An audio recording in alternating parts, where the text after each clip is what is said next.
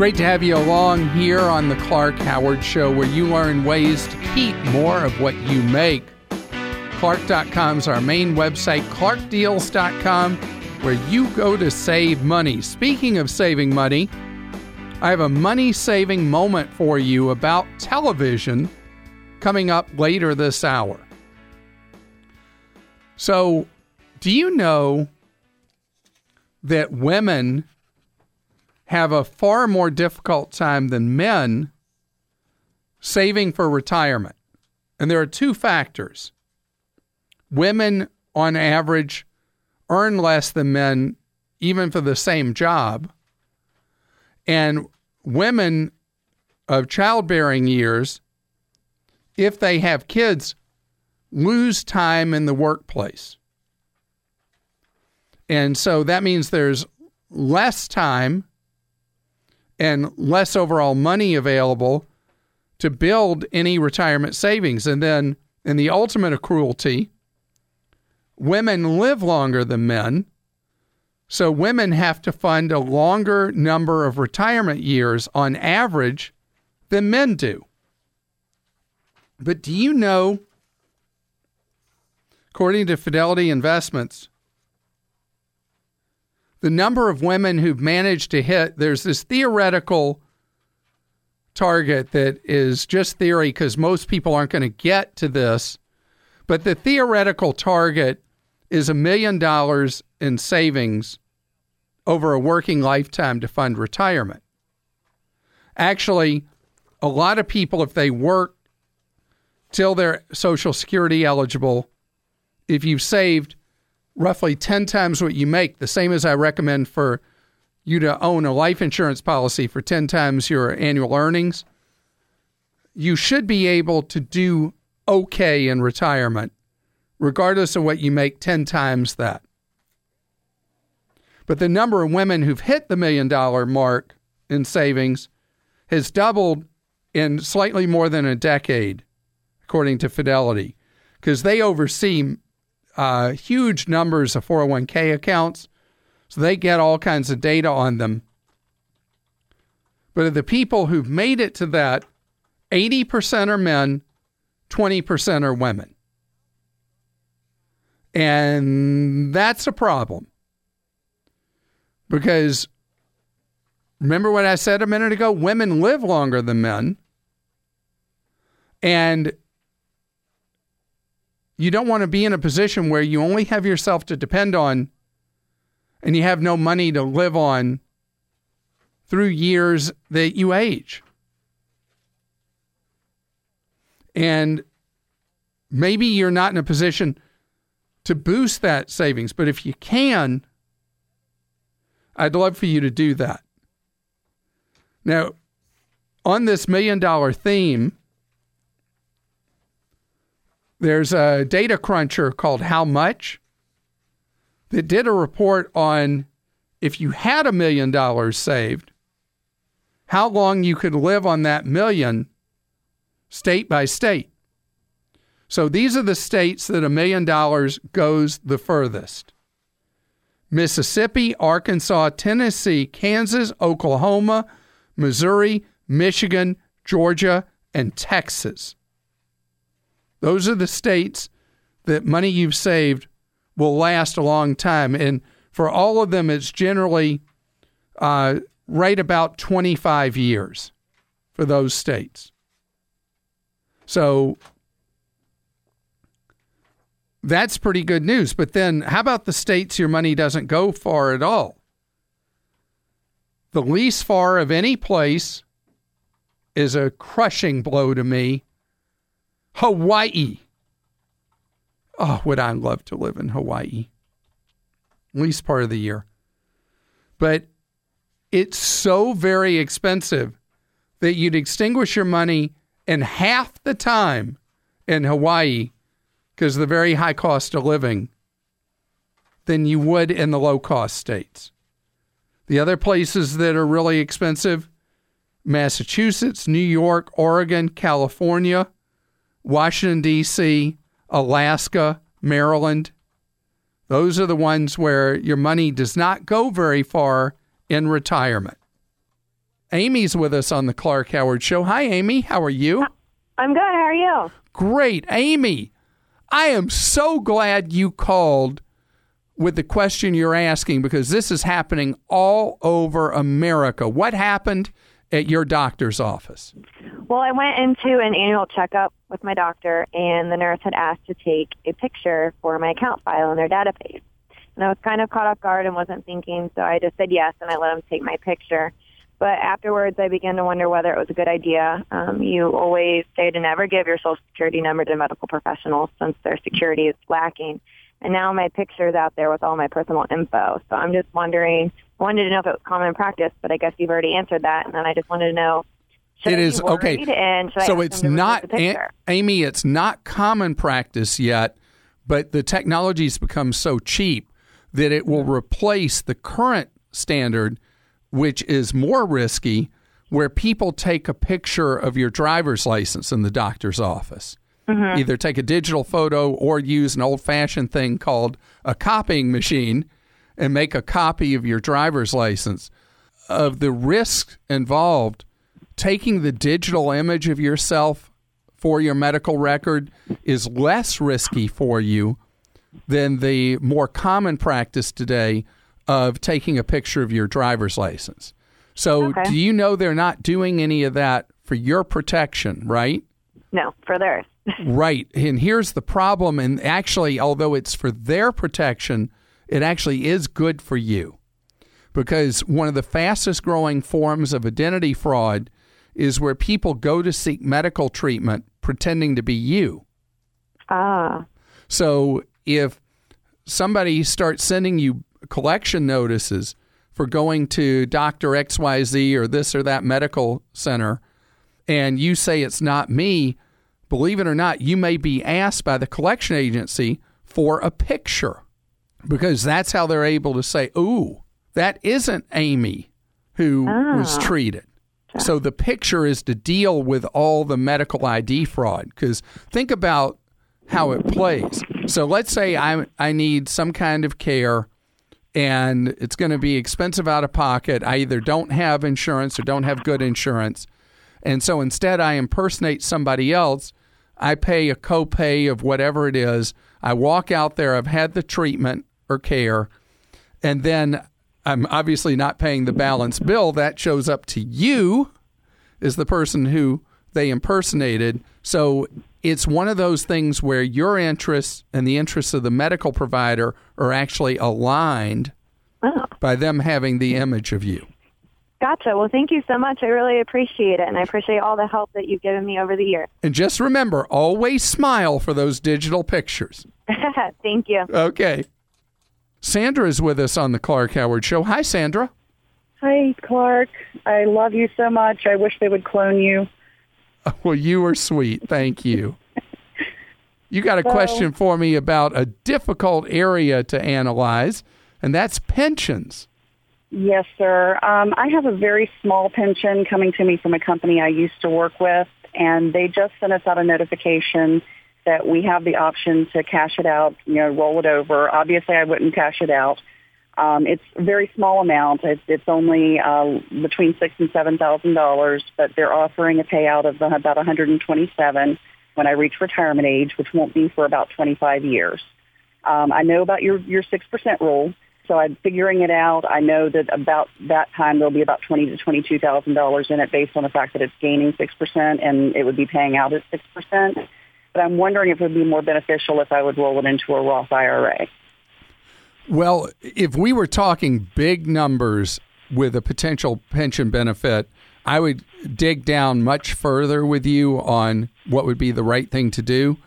Mm-hmm. With a benefit of that size, it's really up to you. It's personal choice.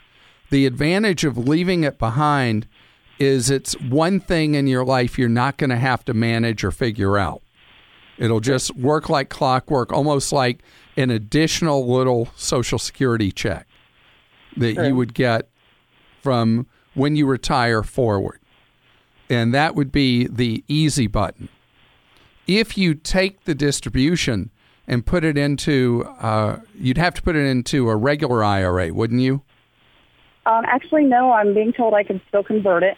Okay, so if you could put it into a Roth and have it grow tax-free, ultimately be spent tax-free, if you enjoy managing your money, you feel comfortable with the investment choices you're making, with that size amount of money, you could just put it in a Roth and have it be there with full flexibility for you way down the road.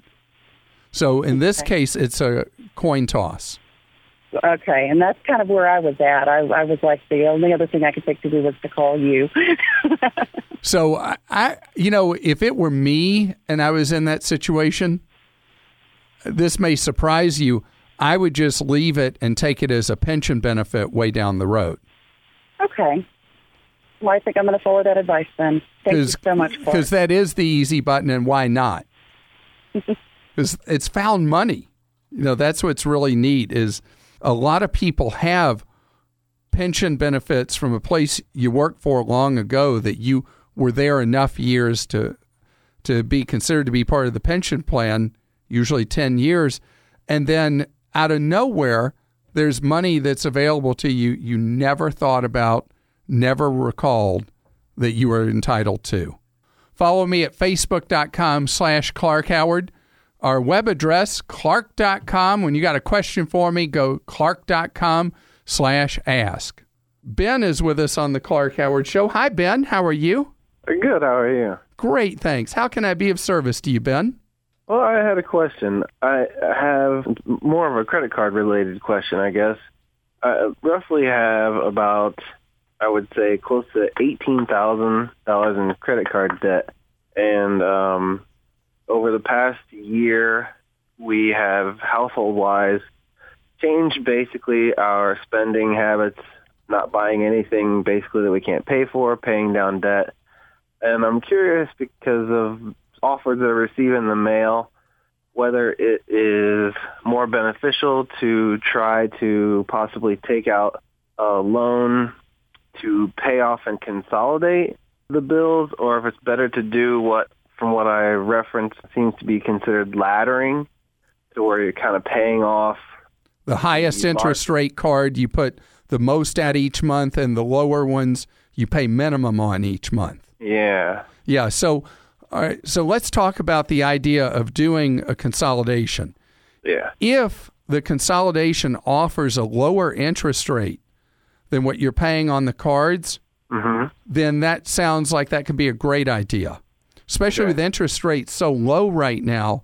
If you're being offered a lower rate consolidation, that's going to be fixed. Interest rates eventually that your credit card companies charge you are going to go up as interest rates eventually rise in the general economy. So you're going to see those rates rise maybe before you paid off the $18,000. So if you truly are getting a lower rate offer to wipe out the card balances and move them to a consolidation, that would be okay.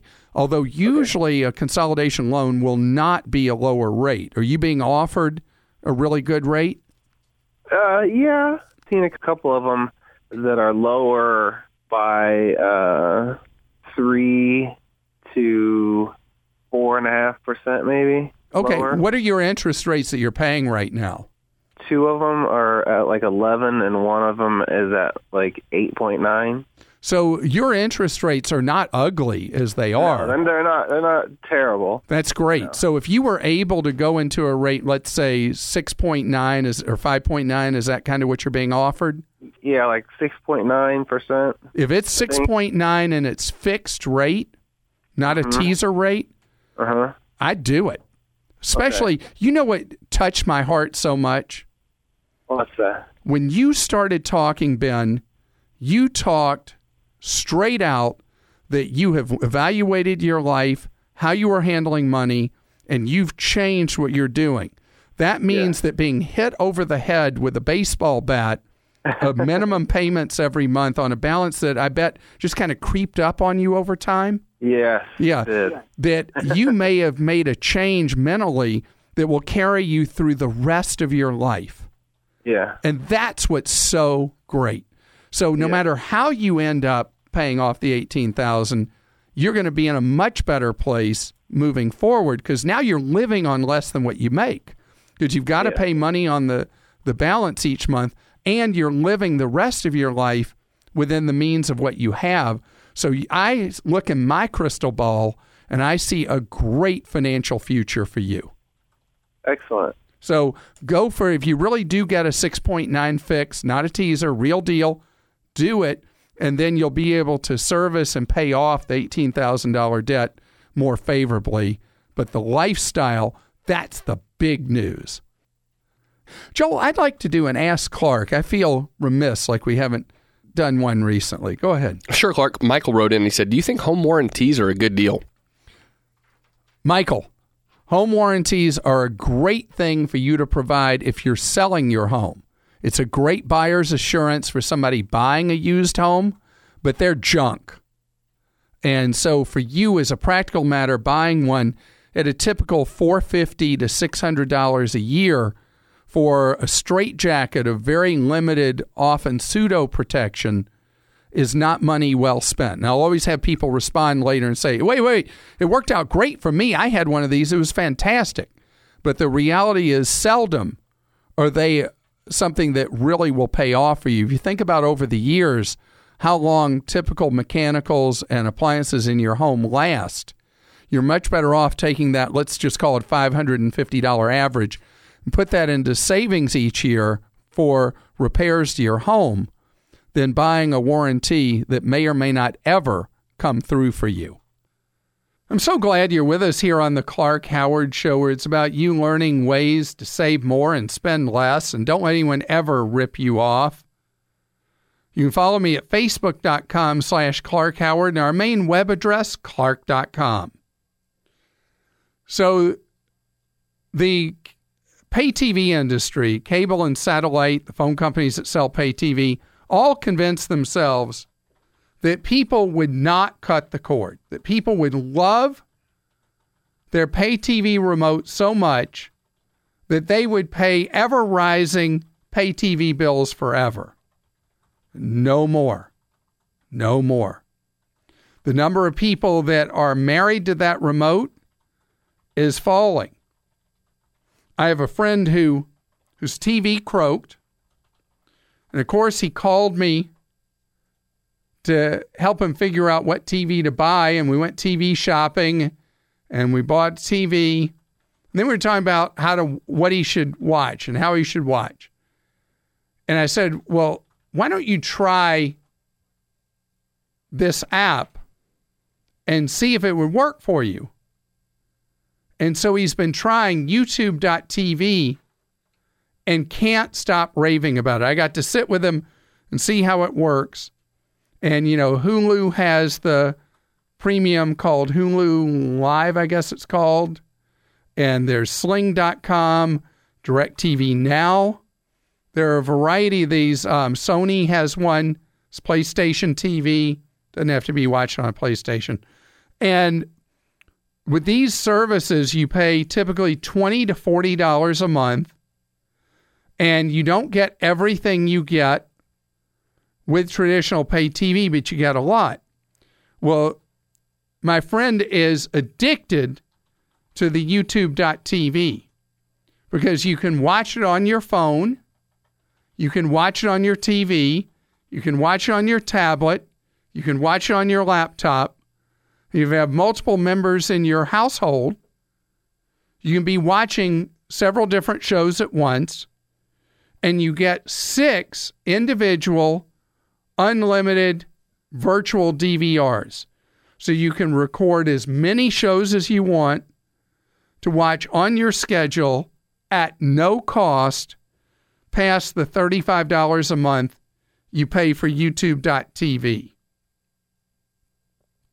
But whichever one of these you find you like,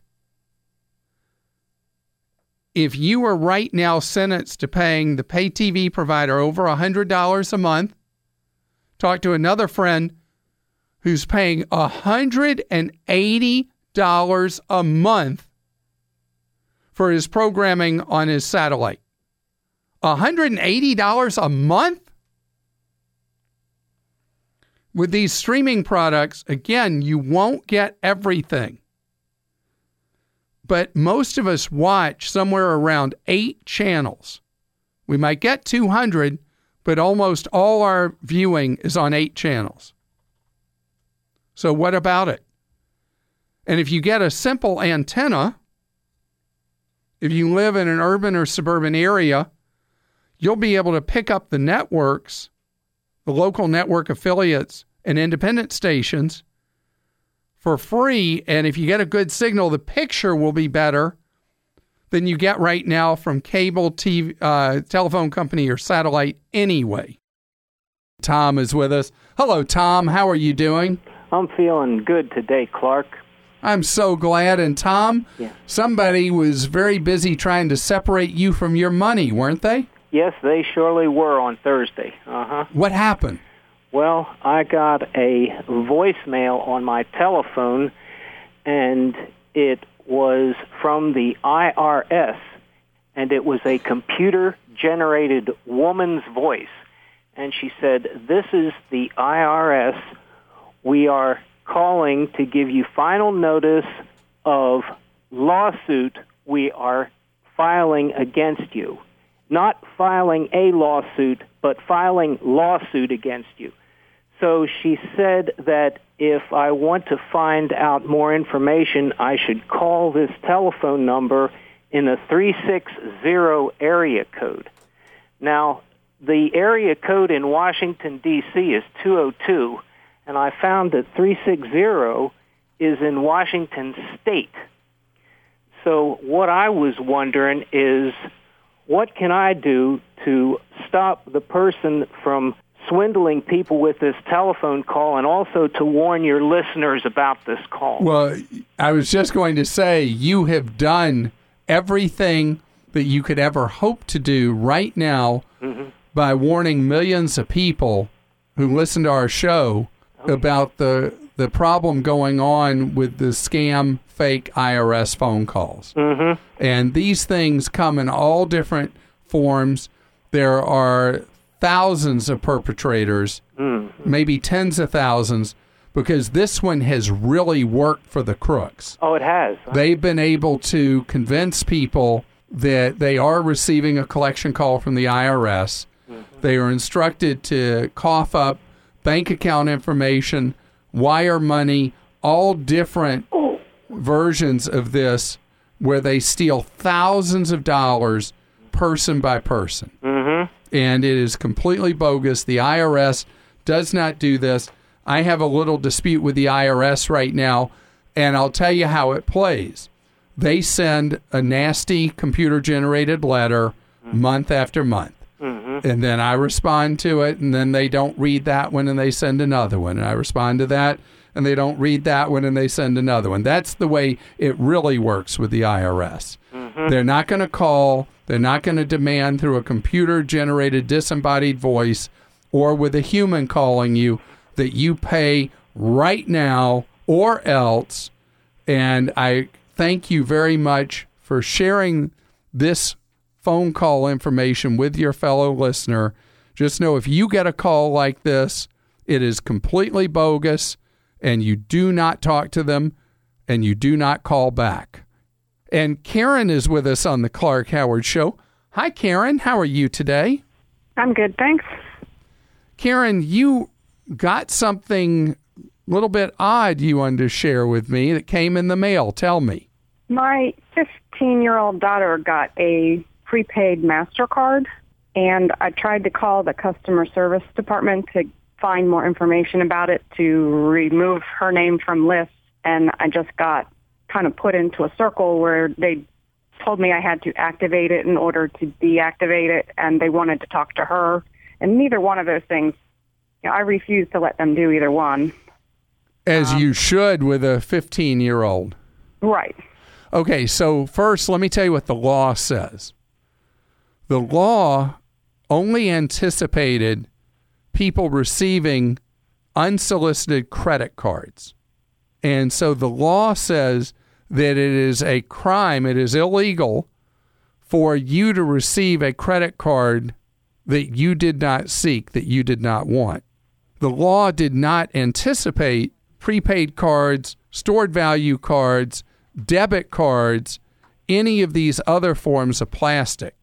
And so it is legal for a company to send a card unsolicited. But what money would be on this card anyway? Well, it was supposed to be used like you would a checking account, where instead you'd have a direct deposit put on the credit card. But she's just turned 15. She doesn't have a job yet. She's not going to have any kind of payroll. So this is just a blind solicitation of a piece of plastic showing up that has who knows what fees attached to it and no money on it when it shows up. Right. Wow. Well, I would treat it as any other solicitation and cut the thing up into little pieces and throw it away. Okay. Do I need to worry about her name being on someone's list somewhere that, if she received this, she's definitely on some public record list or some list they've obtained. She may have at some time entered some kind of contest. It could have been, she have a cell phone? Yes. Cell phone carrier could have sold her information is a common way that something like that might have happened. Okay. So you are the first person we've heard from, Karen, about a teenager receiving an unsolicited prepaid card. And the reality is most of these cards are junk. And the type of card she received is one that's like a subset of a prepaid card, most often referred to as a stored value card, where in the example you gave, payroll can be deposited on it, things like that. And those cards have a really bad reputation for extremely high fees. So yes, it was like $1 per transaction and then a monthly fee if you wanted the deluxe plan or something. And she would have a bank account to do that. We wouldn't use a card for that. Exactly. So that thing goes in the circular file, but again, cut into very tiny pieces. Sounds good. Okay. Hey, and I appreciate the heads up on that. This becomes a pattern. It's something that's really helpful for me to know this has been received by your daughter. If I hear this from other people as well. Nicole is with us. Hello, Nicole. How are you today? I'm great. Thanks. How about you? Good, thank you. You're thinking of buying some stock. Yeah, I've been thinking about it for a while, and I don't know how to go about it, All right. Well, buying stock, as long as you're comfortable with what you're buying, is really easy today. And although there's always the risk of hackers, and there have been some ugly incidents involving stockbrokers, as a general rule, it's a very safe activity. And cool. Now there's a way you can buy stocks, I know it's crazy, and sell them for free. Oh, wow. That's what I'm looking for. That's a pretty good price, isn't it? Yeah, that's an awesome price. It's an app that you download to your smartphone. Do you have an Android or an iPhone? I have an Android. All right, so you're fine. They offer for both Robinhood.com. Robinhood.com. All right, that works for me. And so Robinhood, you sign up, you fill out an application to become a customer of the stockbroker.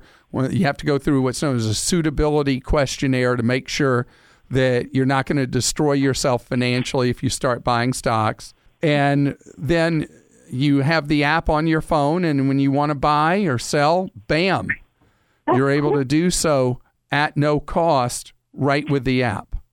Well, that's awesome. Now, I will tell you, I'm not the biggest fan of individual stocks. Okay. Because it needs to be money that you wouldn't lose sleep over if an individual stock didn't do well. So I'm a big believer in something that Chuck Schwab, the guy who founded Schwab Investing, talks about, which is core and explore, that your base of your investing should be things like, have you ever heard me talk about index funds, where you own little pieces of thousands of companies? Oh, no, I don't think I've ever heard that, but that's and then you have your explore portion, which is where you play around and you say, I really love Apple, or I love this company or that one or the other, and you decide to buy some of it, but that the heart of what you do should be stuff that is just plain vanilla. Oh, okay. You know, I am a very dull man. Did you know that, Nicole? No, actually, your show is awesome. Well, thank you. It may be an awesome show, but I'm a dull guy. And so my favorite flavor of ice cream is? Vanilla? Yes, plain vanilla. And so when you do the indexing for the base of what you do, that's plain vanilla. And then doing things like individual stocks, that's all your toppings. Go look at my investment guide at clark.com. You'll get a better sense of what I'm talking about. Brian is with us. Hi, Brian. How are you today? Hi, Clark. I'm doing fine. How are you? Great, thank you. So you're calling to tell me you have a new love in your life. Yeah, that's right. And she's called Aldi. Really? Yeah, I just want to pass on my the good experience that I had there, and thank you for talking about it and bringing it to my attention. Well, Aldi is accelerating their growth in the United States because everywhere they go, they just pack the customers in because the groceries are on average 40% cheaper than at a traditional supermarket. Sure, quite a bit. My son is in college, and he has to cook his own food. He lives in an apartment. And he's always coming home, he's a couple hours away, and wants to go buy food. And I said, well, we're going to Aldi this time. And so for around $150, we had the shopping cart brimming full. It was piling over. I had to keep stuff from falling out. I even had some stuff for myself in there. And I'm sure if we had gone to a full-service, regular store, it would have been hundreds, of dollars for that kind of stuff. So it doesn't sound like it bothered you much that the selection is so limited. No, it was fine. In fact, it makes the choices easier too. You don't have to agonize about as many things. This is it. And things like chips were fine. Most of the food was good. Some of it to him was a little plain, but to me it tastes better knowing what it costs. I love that. Aldi is going to have competition soon in the United States. Their big European rival, Lidl, L-I-D-L, people who've lived in Europe are familiar with it. They're coming to the United States as well. The way we buy groceries is going to keep shifting to cheaper and cheaper choices. This episode is brought to you by Progressive Insurance. Hey, listeners, whether you love true crime or comedies, celebrity interviews, news, or even motivational speakers, you call the shots on what's in your podcast queue, right? And guess what? Now you can call the shots on your auto insurance, too. Enter the Name Your Price tool from Progressive. The Name Your Price tool puts you in charge of your auto insurance by working just the way it sounds. You tell Progressive how much you want to pay for car insurance. Then they'll show you a variety of coverages that fit within your budget, giving you options. Now, that's something you'll want to press play on. It's easy to start a quote, and you'll be able to choose the best option for you fast. It's just one of the many ways you can save with Progressive Insurance. Quote today at Progressive.com to try the Name Your Price tool for yourself and join over 28 million drivers who trust Progressive. Progressive Casualty Insurance Company and Affiliates. Price and coverage match limited by state law. Josh joins us. Hi, Josh. I'm glad to have you here on the Clark Howard Show. You got a question for me about using your phone to pay for stuff. Is that right? Yeah.